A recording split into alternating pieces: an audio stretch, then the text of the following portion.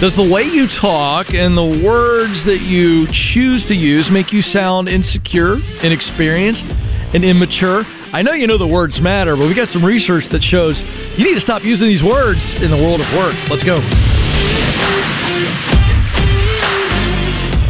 Helping you win in your work life so that you're winning in your life. This is the Ken Coleman Show. Excited to have you with us today. All right, so we're gonna dive deep into some data about the words we use, because I will tell you, this really helped me. I was going through this going, oh my gosh. And these are blind spots. Words that we use that can really harm us, hold us back. And now here's the good news. When you learn this and you go, okay, now I'm going to take some self-inventory, I'm going to get some accountability in my life and go, hey, do I use these words? How much do I use these words? And what can I do about it? So let's just look at the data. A 2017 study that was done by HR execs. The researchers were diving into how people can subtly or accidentally undersell themselves. Now, let's just pause for a moment. One of the biggest frustrations that we have heard on this show for years is from callers who say, you know what, I feel like I'm being overlooked at work. I'm being passed over. And there's nothing more frustrating, and quite frankly, it can be flat out discouraging to feel like I see coworkers that are getting promoted, but I'm not getting promoted. Here's another frustrating call we get on this show. Ken, I've been up for several interviews. I get into the process. I get far along, and nothing. I don't get any feedback. I'm not getting chosen. Why? And I would suggest if you are one of those two people and you're feeling that frustration right now, there could be some evidence here in the content today to go, wait a second, I'm actually undercutting myself. And now this is good news, because when we're aware and when we remove those blind spots, now we have some opportunity for breakthrough. So let's look at this study. Okay, this is, again, a lot of HR execs were polled on this. They gave a lot of input on this, and this is fascinating. So we're going to roll through this, okay? By the way, if you're listening via podcast, you can take notes. This is probably an episode where I'm taking some notes. Using you language to talk about yourself or your experience instead of I or we was very common among low performers in the office. What does that mean? Using things like you should pick up the phone and call the customer, or you do this or you do that, as opposed to I and we language. So even when talking about yourself, not using the word you, but using the word we. So I'll give you an example of how I catch myself doing this the right way on social media posts. So for instance, and I think I've got an example here. I'm going to go to my phone here. We're going to go real time to my Instagram page, at Ken Coleman, by the way, if you want to follow. And I was putting up a post. I think it was yesterday's post. Yeah, just a quick note. Okay. No, it wasn't yesterday's post. Sorry, let me look. 2 days ago. Okay, great. So here's what I posted. Breakthrough happens when we do whatever it takes and wait as long as it takes. I was saying, I used we there instead of you. Now, I will tell you, when I first wrote it, I had the word you in there. And I'm just sitting there on my phone, and it didn't feel right. And so I'm sitting there reading it as I was typing it up with the thumbs, and I got the dad thumbs. It's always a disaster, me trying to do anything on Instagram. But I remember reading it for the first time going, wait a second, I'm the same way. This post applies to me. I can't tell you how many times in my life that I stayed long enough for an opportunity to happen, and I wanted to leave. I wanted to jet because I was frustrated. So if I would have said breakthrough happens when you do whatever it takes and wait as long as it takes, the person who's reading that may not receive it as well as if I say breakthrough happens when we. So I include me in this. So I'm not teaching at you today. I'm hoping that I'm teaching with you today, because I'm in the same boat. And by the way, you're going to see this. So that's what I mean by, and that's what they mean in the research about you language. Try to remove you from sentences. Now, the converse is if we use I and we, it implies ownership.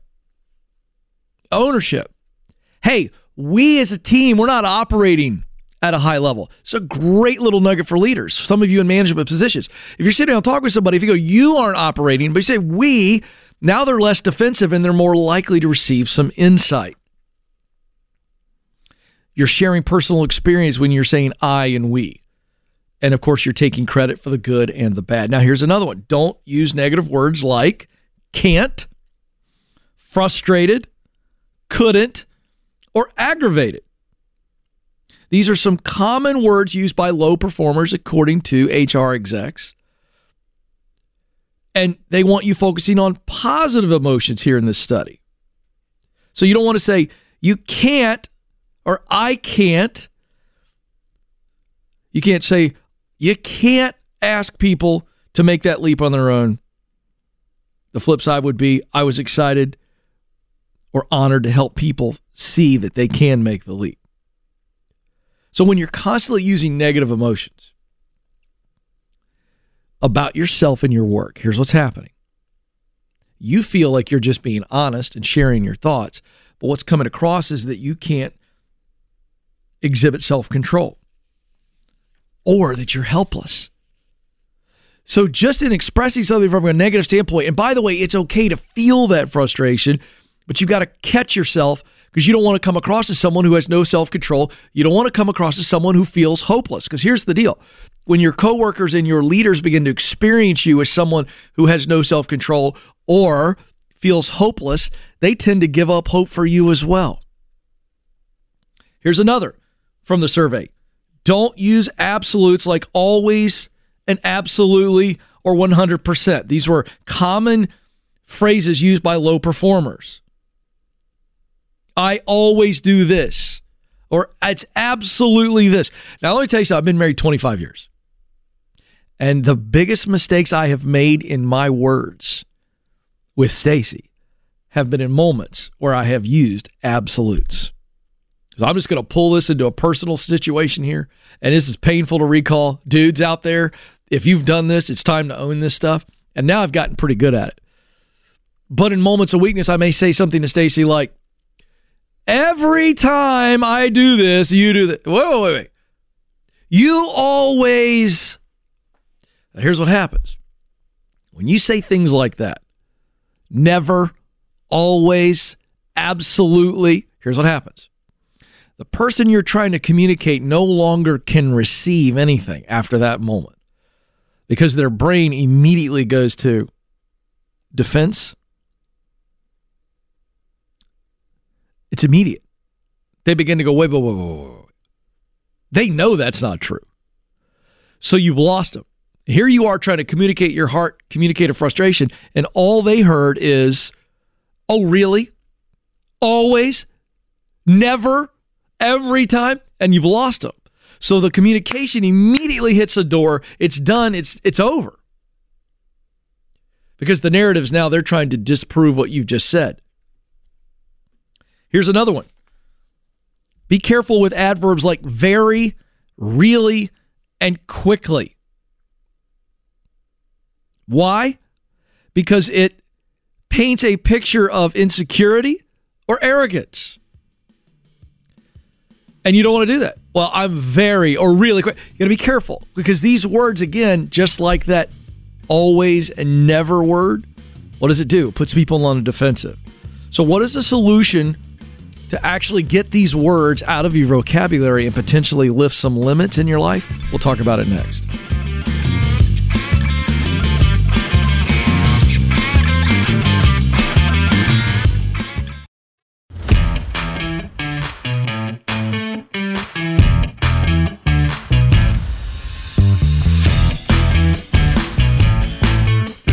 Welcome back to the show that helps you win in your work life so you're winning in other areas of your life. It's the Ken Coleman Show. So grateful for you being here. If you're watching via YouTube, would you continue to help us grow by liking the video that you're watching, subscribing to the channel, and then sharing the video to someone that you believe it could encourage? Same thing on the podcast. If you're listening via your favorite podcast app, follow us, give us a 5-star review, and share. We would be grateful for that. Okay, so we talked about some of the words that many of us, we're talking millions and millions of people, use these words in the workplace, and you end up hurting yourself, giving the wrong impression, and that becomes now a brand.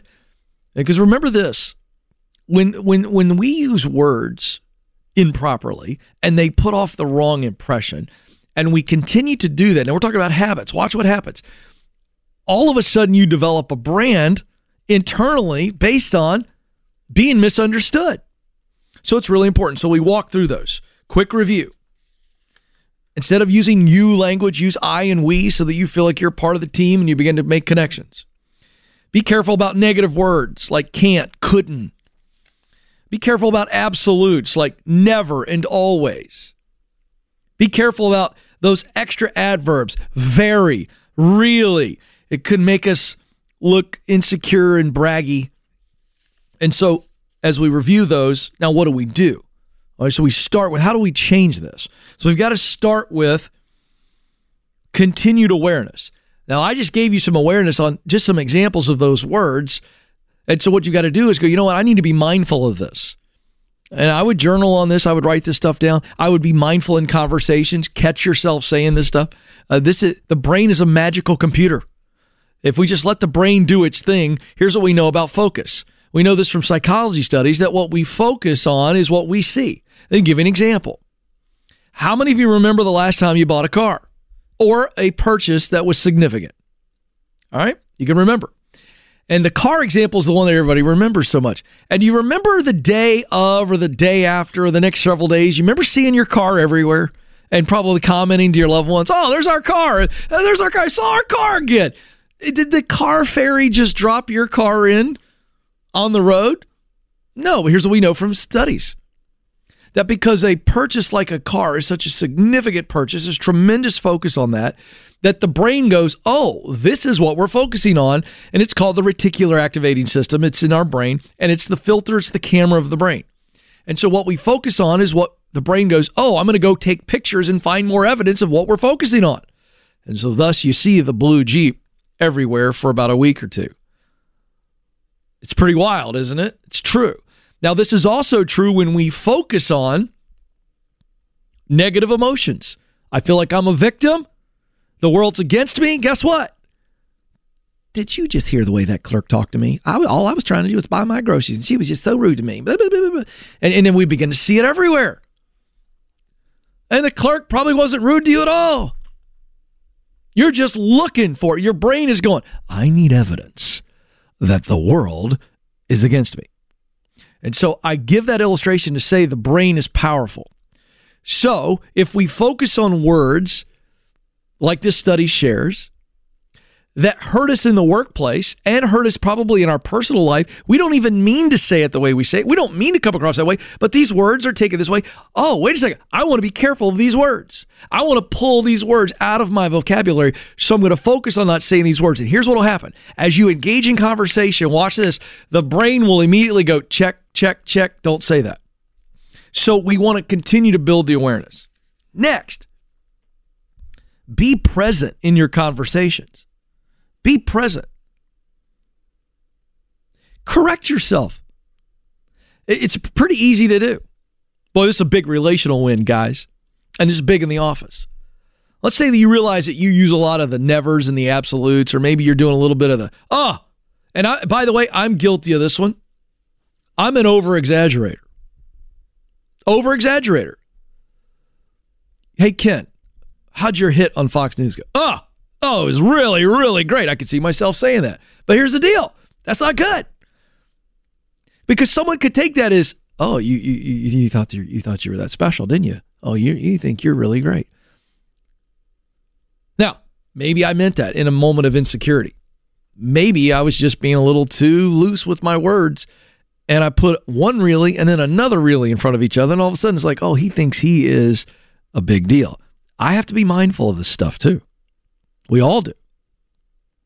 I don't want to come across that way. I could have just said, it went well. Thank you for asking. Do you see the difference here? So we've got to be present. Now, I say all that to say that being present in conversations, when you start to do that, correct yourself. Like, cut yourself off. It was real, it went well. And what happens is you begin to self-edit, and it's not awkward. It's not going to be terribly painful, but your brain will continue to help you. And in the moment, you just watch little words that you say, and then the way you're interacting with people and your personal brand and opportunities and everything else that comes with it will take care of itself. Start being disciplined. Be disciplined to go, what are the right words to use?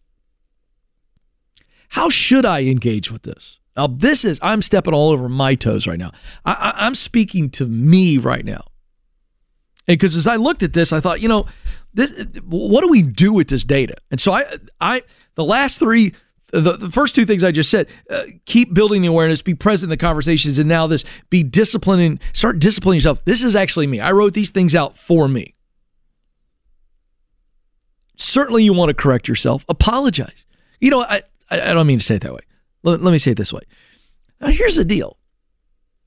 People will notice that in the sense of they'll see an awareness and they'll see the discipline to correct yourself. And let me tell you what that does. That actually builds trust with people. It is a form of transparency. As a speaker, one of the things I've had to learn is that my default mode is to come up with 3 points and be very, very, I'm going to teach you this, and this is why you need to know it. But one of the things I've had to learn over time is that those points, no matter how good they might be, they will not hit with people if I'm not connecting with people first. So as a public communicator, the challenge is, how do I connect to the audience? And it's easier for some than it is for others. But you've got to connect. And any speech coach will tell you that, anybody that, you got to find a way to be vulnerable and connect. Well, in our regular speech, if we correct ourselves in front of people, and I don't mean walking around with an apology tour, I mean in the moment, being disciplined to go, you know what, I don't like the way that sounds. Let me say it this way. And I've done that recently. And the reaction that I'm getting in the room is people go, okay, he's caught himself. He sees how that sounded and he corrected it. And let me tell you this, without saying anything else, you're not going to go, I'm so sorry I said this and I didn't mean it. I'm working on myself. And you don't have to get into that. Well, people will take you at face value and they know what's going on. And let me tell you what it does. Just as a public communicator is looking for ways to connect to the audience through vulnerability, you will connect with people in the office through that vulnerability to just correct yourself. Now, they're not going to sit around and think about it the way we're talking about it. But in the moment, they will just notice it. And then over time, this really starts to pay off. How? You start to see the rewards of how people react to you. They react to you differently. Now, I'm going to give you a little hack here that I think will help people do this. Now, I've done this at the office, and I do this quite a bit. So I have a brand leader who watch everything I say. I'm sitting right here looking at an incredibly professional team that can behind the glass, and they're producing, they're editing, they're doing all these things. I have publicists that I work with. All the personalities work with publicists so we can do hits and they look at stuff. So I'll say to them, I want you to count how many times I've said this, because I've got little crutch words, and everybody has crutch words that they use, and they're not necessarily negative. They're just what I think are lazy, and it would be like filler, and it's not necessary. So I'll say sometimes, I want to know how many times I said this, and there's a penalty for this. These are little fun hacks. You can begin to do this with people in the office that you're close with and trust them. Go, hey, in the next meeting, I want you to watch out for me saying this, and they just hold you accountable. That's an extra little fun thing to where you feel safe, you don't feel attacked, because you're the one that came up with the idea. I think this will really help you pull out the negative words and move forward in your presentation.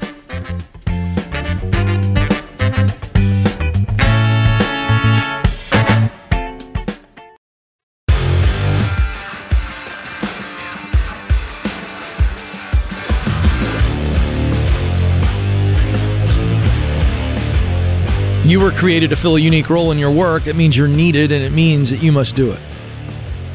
In other words, somebody out there needs you to show up in the workplace and be the best version of you. This is where income and impact can and should come together. I want you making more income. I want you making more impact. And I spent 3 years working on a tool that gives you the clarity you need to confidently step forward in the professional direction that you were created to follow, and the income and the impact will show up. It's called the Get Clear Assessment. It measures 3 elements of every human being. What you do well, that's your talent. Work you enjoy doing, that's passion. And results that matter deeply to you, that's mission. So when I use what I do best to do what I love, to produce results that matter to me, watch, I'm on purpose. And the meaning is there, and the money will follow. It's called the Get Clear Assessment. So 15-minute assessment. You can buy it at kencoleman.com/assessment.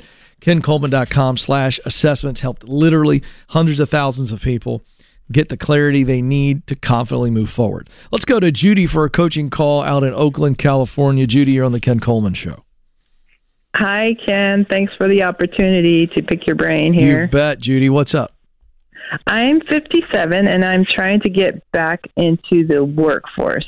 Okay. I've been recently working as a certified nursing assistant, but it is really physically demanding on my body.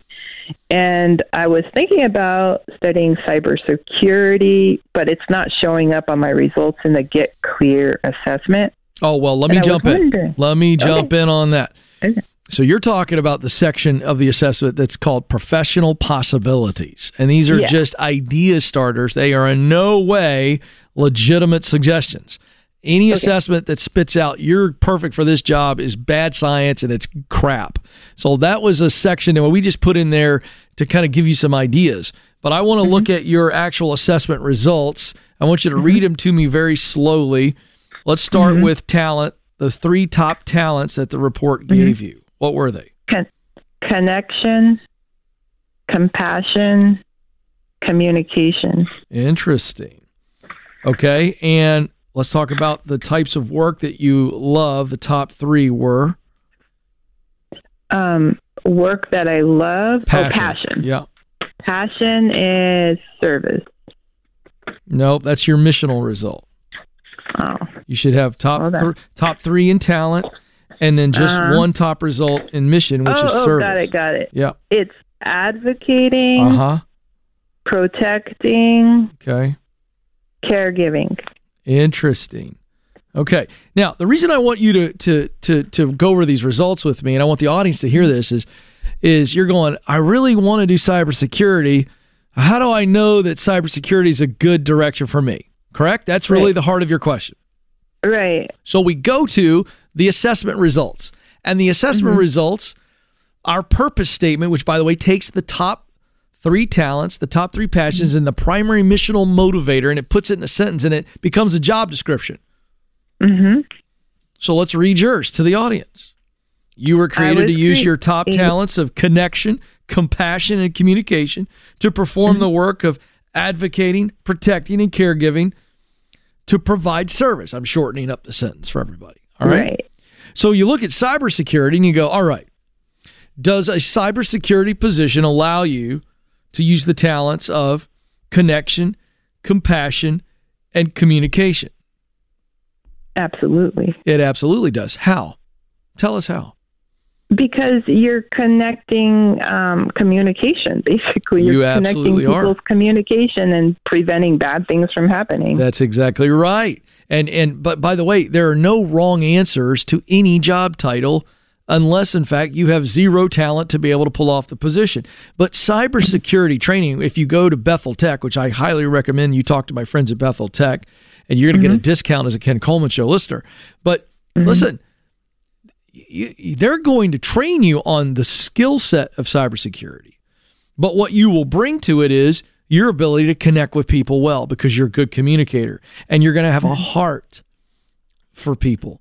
You're going to bring an extra layer of protection to people. Now let's go over to the work you love, advocating. Advocating, that's big for you. By the way, advocates have to use connection and communication, don't they? Right. You can't advocate for somebody without connecting to a cause, connecting to the person, and communicating to them what they need to do and why, right? Right. Absolutely. Now, so then we look at protecting and caregiving. I think you can make the case that somebody that wants to be in cybersecurity needs to care deeply about the work and love doing the work of protecting and caring for others, correct? Yeah. And then it's all about service for you. For you, you're motivated by seeing people go, you protected me.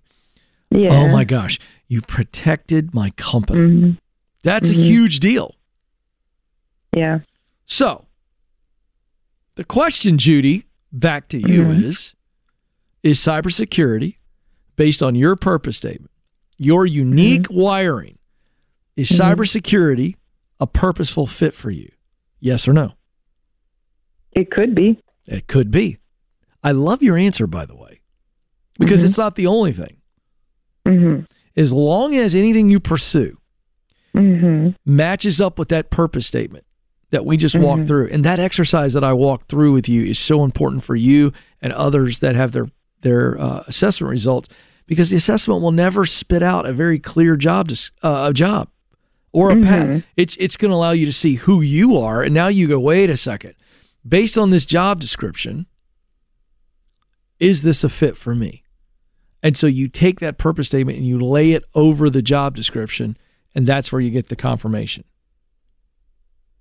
And so I love that you said, old? What's that? You don't think I'm too old? I don't think you're too old. Okay. Because now let me address that. At 57, there will be some hiring managers who will discriminate against your age. I'm sad to say. Yes. But not everybody. And I will also tell you that the way to overcome that is through personal connections. Okay. Hey, let me tell you about Judy. I've known Judy for 20 years. Judy's done this, and this. She's a great nurse, blah, blah, blah, blah, blah, blah, blah. And Judy recently got trained, and she got her certification from Bethel Tech to be in cybersecurity. And Judy's as good as they get. And somebody goes, are you kidding me? Can Judy work right now? Yeah. And Judy's a veteran. She's a great locker room fit because she's got great attitude, great maturity. And so it's all personal connections. And all of a sudden, nobody cares that you're 57. They care that you're a trained cybersecurity specialist. Oh, by the way, you're not a 27-year-old baby. You're a 57-year-old whoa man, mature whoa man who brings a lot to the table. You understand what I'm saying? So you've got to focus on what you bring to the table. You're not a kid. You're a seasoned adult who's got a lot of experience and a lot of skill. And so I think that's the position you're taking. Now, do you have friends that work in technology or even in cybersecurity? No. Okay, that's what I want you to strive to do here. I want you, if you've got friends that know people in that business or in that side of things, I want you to make those connections. I'm going to give you a copy of my #1 best-selling book, The Proximity Principle. Cool. Okay? The Proximity Principle says in order to do what Judy wants to do, she's got to be around the right people and in the right places.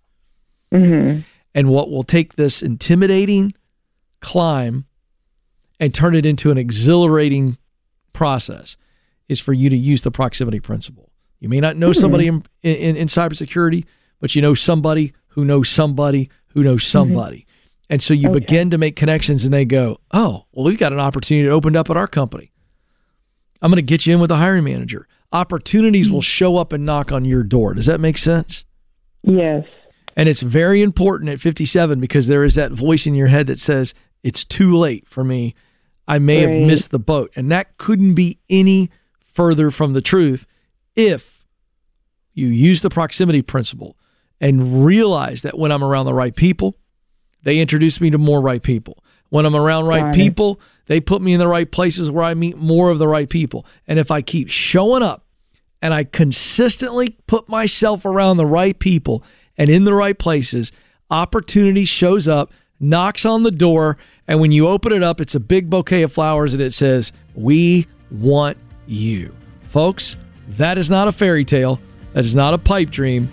That is discipline and the law of averages. This is the Ken Coleman Show. Press on. Thanks for listening to the Ken Coleman Show. For more, you can find the show on demand wherever you listen to podcasts and watch the show on YouTube. You can also find Ken across all social media by following @Ken Coleman.